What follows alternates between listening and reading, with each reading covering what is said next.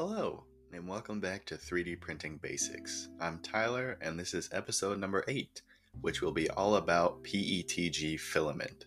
We will be diving into what PETG is, the pros and cons of using it, as well as giving you my personal experience with it and some tips and tricks to help you succeed when printing with it. Before we get into it, I have a special announcement I would like to make. I have set up listener support for this podcast. With as little as $1 per month, you can help support me and let me know that I should keep going with this podcast. The support I have already received has been truly amazing, and I'm excited that my listeners now have another means of supporting me. I didn't start this podcast because I thought I could make a lot of money doing it. I'm not in it for the money. I honestly just saw a gap in the market when it comes to the basics of 3D printing. This would just help me offset the cost of making this podcast. Alright, enough of that. Let's get into PETG. First off, what is it? In order to understand what PETG is, we first need to understand the material that it was derived from, PET. This material was created all the way back in 1941, originally to be used as a synthetic fiber in the textiles workspace.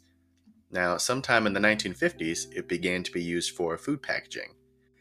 It then took another step up in the 70s when it started to be used for bottles. Plastic bottles are now the main use for PET, and it is used all over the world. It was soon discovered that PET could be used in 3D printing. It was looked at as a way to be eco-friendly because someone could just gather up plastic bottles, shred them, and then turn them into pellets or filament. Unfortunately, this did not pan out because PET tends to crystallize at high temperatures. This means that it becomes not clear and also weakens its structure. It becomes super frail and full of air bubbles, which is unsuitable for 3D printing because when a print gets bubbly, that means that there are places where there is supposed to be plastic that instead have air. Imagine if you were building a skyscraper and in the beams there were lots of little pockets of air inside it. Not good at all. The building would be compromised. Same goes with 3D printing. PETG was created to counteract these issues. The difference between PET and PETG is one simple ingredient, glycol. When I was doing the research for this podcast, I found out exactly how it is different. I even read a whole article about how both are chemically achieved differently and a whole bunch of other stuff that I didn't understand. The simplest way that I think I can put it is the glycol spreads out the particles inside of the filament, making it much harder for them to crystallize and form lots of little air bubbles, therefore making it substantially easier to 3D print. Some of the properties of PETG include it being a thermoplastic polyester, which means that when you apply extreme heat to it, it deforms the plastic, as opposed to a thermoset plastic that doesn't deform, but instead burns up when the heat is applied. PETG has really good heat and chemical resistance, which make it an ideal plastic to use when printing parts for industrial applications. This is part of the selling point of PETG. It is marketed as an alternative to ABS, which requires really high temperatures to print, and more importantly, emits toxic, smelly fumes when printing. This makes it almost impossible to print inside of an office space or a home, and that's where PETG came along. It also has a small amount of flexibility, which makes it good for impact-resistant parts. Another positive attribute is that it is considered food safe and non-toxic. Big disclaimer here though, do not use PETG for things like dishes, cups, or other things that are going to be constantly around food. Anything that is 3D printed is not going to do well around constant food touching or around any drinks because bacteria can settle within the layers and reproduce very easily. Remember, just because it is labeled food safe doesn't mean you should be making silverware out of it. PETG prints at a nozzle temperature of 220 to 260 degrees Celsius with a bed temp of 60 to 80 degrees. For those of you who listened to the last episode about PLA, if you haven't, please check it out. PETG definitely needs a higher temperature to print with than PLA does.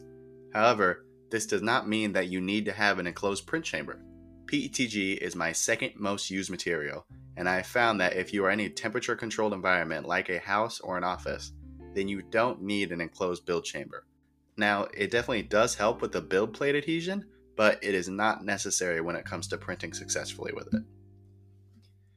PETG, after it is printed, comes out nice and shiny and also very sturdy. One of my favorite aspects of PETG is how you can get rid of strings. PETG is a very sticky material, which means that even after the filament is extruded from the nozzle, some small parts may stick to the nozzle and refuse to let go. This creates very long, wispy strings that are almost exactly like a spider's web. Once you start trying to get rid of it, they just get longer and longer and stick to you everywhere. But due to the heat resistance of it, you can just take a blowtorch or any flame and hold it against the part, and the strings will ball up and then easily come off of your part. This makes post-processing a dream in this department, but it isn't great in others, but more on that later. Let's get into the pros and cons of PETG. First, the pros. First and foremost is that it is an easy material to print with. There really isn't much to it. It's as easy to print as PLA, and that, in my opinion, is why it is most likely the second most popular filament in the world. Another good factor of it is the interlayer bonding. On last week's episode, I talked about what interlayer bonding is and how it affects print quality. Basically, if the interlayer bonding is bad, your print is gonna suck. Fortunately for us, PETG has really good interlayer bonding, which makes it very tough and durable, especially when put up against the elements. When using PETG, it does not warp a lot, which means printers don't usually have to worry about corners peeling up from the print bed on really long prints. It is good for the high temperature conditions. If you make prints that go outside and you don't want to break the bank, use PETG. The only thing to really watch for is the color fading in the sun. It is also water resistant, which goes along with the outdoor qualities of this material. Overall, it is just a good material to use if you are trying to print something that's going to go outside. Also, it's good for uses such as models and RC cars because PETG can be easily sanded, both wet sanded and dry sanded. And this is great for anybody who's intending to use this material on a finished part that will be seen. It lets you get a nice smooth finish and also helps to hide the layer lines of the 3D printed part. Now, some of the cons of PETG. There are a few negatives to printing with it, and just like last episode, some qualities of the material are both good and bad, so don't be caught off guard if you hear something I previously mentioned as a pro. I want to start with the print quality. As I said, the overall print quality of PETG is good, but there are some things to look out for. First and foremost is stringing. Thankfully, these can be taken care of pretty easily by applying a flame of some kind to it, but I'm sure most of us would rather not to have to deal with the stringing at all. Another factor that will contribute to poor print quality is the lack of the ability to print overhangs and bridges. PETG is not at all good at printing over open air, so things like bridges and overhangs are not going to turn out good unless it's done on very short distances. I'm sure you're probably saying to yourself, hey Tyler, can't that problem easily be solved by using supports? It's a valid question, and let me answer that by saying no. If you are printing parts out of PETG, do not use support material that is PETG. PETG has fantastic interlayer bonding, which means that any support material is going to be very hard to get off. I remember I made this mistake at my day job. We were printing something that required only an 1/8 inch tall ring of supports, and it probably took me 4 hours and 15 tools to get it all off. This results in the part itself being scratched, dented, gouged, dropped, and overall just looking terrible. So if you can avoid it, do not use supports on PETG. Of course, you could use a different material for support, but I don't think this podcast is advanced enough for us to start talking about that quite yet. Watch out when using smooth build plates when printing with PETG. I have only ever used textured plates when printing with it, but I've heard many stories of the PETG bonding too well to a smooth PEI plate and literally never coming apart, so they just had to completely junk that whole plate. So only use textured build plates, please. Also, like PLA, PETG is a hygroscopic material. This means it is good at absorbing moisture, which is bad for 3D printing. PETG needs to be stored in dry conditions, ideally with less than 30% humidity. Anything higher, and we risk it becoming even more stringy and harder to work with when it is being printed. Okay, that's it for the pros and cons of PETG, and lastly, I would like to give you some tips and tricks that I have picked up throughout the years of using this filament. First and foremost has to do with the cooling fan. It is very important to keep the fans on when printing to ensure the filament cools down in time for another layer to be printed on top of it. However, with PETG, I have found that if you turn the fan off, the parts come out exceptionally stronger than if you keep it on.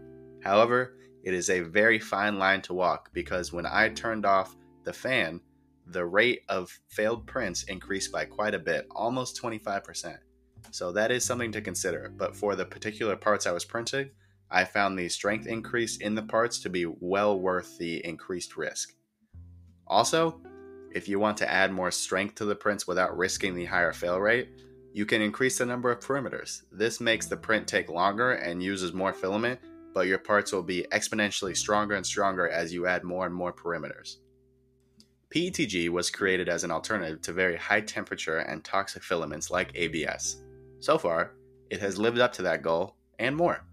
It is a very easy material to work with, it does not emit fumes when printing, and it is overall a very friendly filament to us beginners. I would recommend it and place it firmly at number 2 on the list of filaments for beginners, right behind PLA. And that marks the end of today's episode, all about PETG. As always, I hope you learned something new, and I very much enjoyed making this episode. I'm going to put another poll at the bottom to ask which filament should go next. You can find that in the show notes. Last week, it was a tie between PETG and nylon and TPU, so I decided to go with PETG. We're going to see what filament gets voted on next week. Don't forget to follow and share this podcast, and check out the support link in the show notes. Thank you for listening, and I'll talk to you next time.